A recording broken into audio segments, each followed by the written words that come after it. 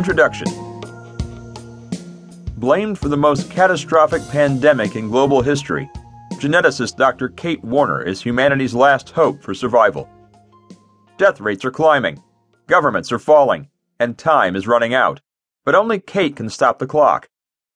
While battling powerful pharmaceutical corporations and Machiavellian enemies, and fighting to save herself, her father, and the only man she's ever loved, will Kate be able to find a cure and prevent our extinction? Part anthropological mystery, part science fiction thriller, A.G. Riddle's The Atlantis Plague picks up exactly where his first book, The Atlantis Gene, left off, and it canters at the same breakneck speed to a shattering revelation that will keep readers guessing until the very end.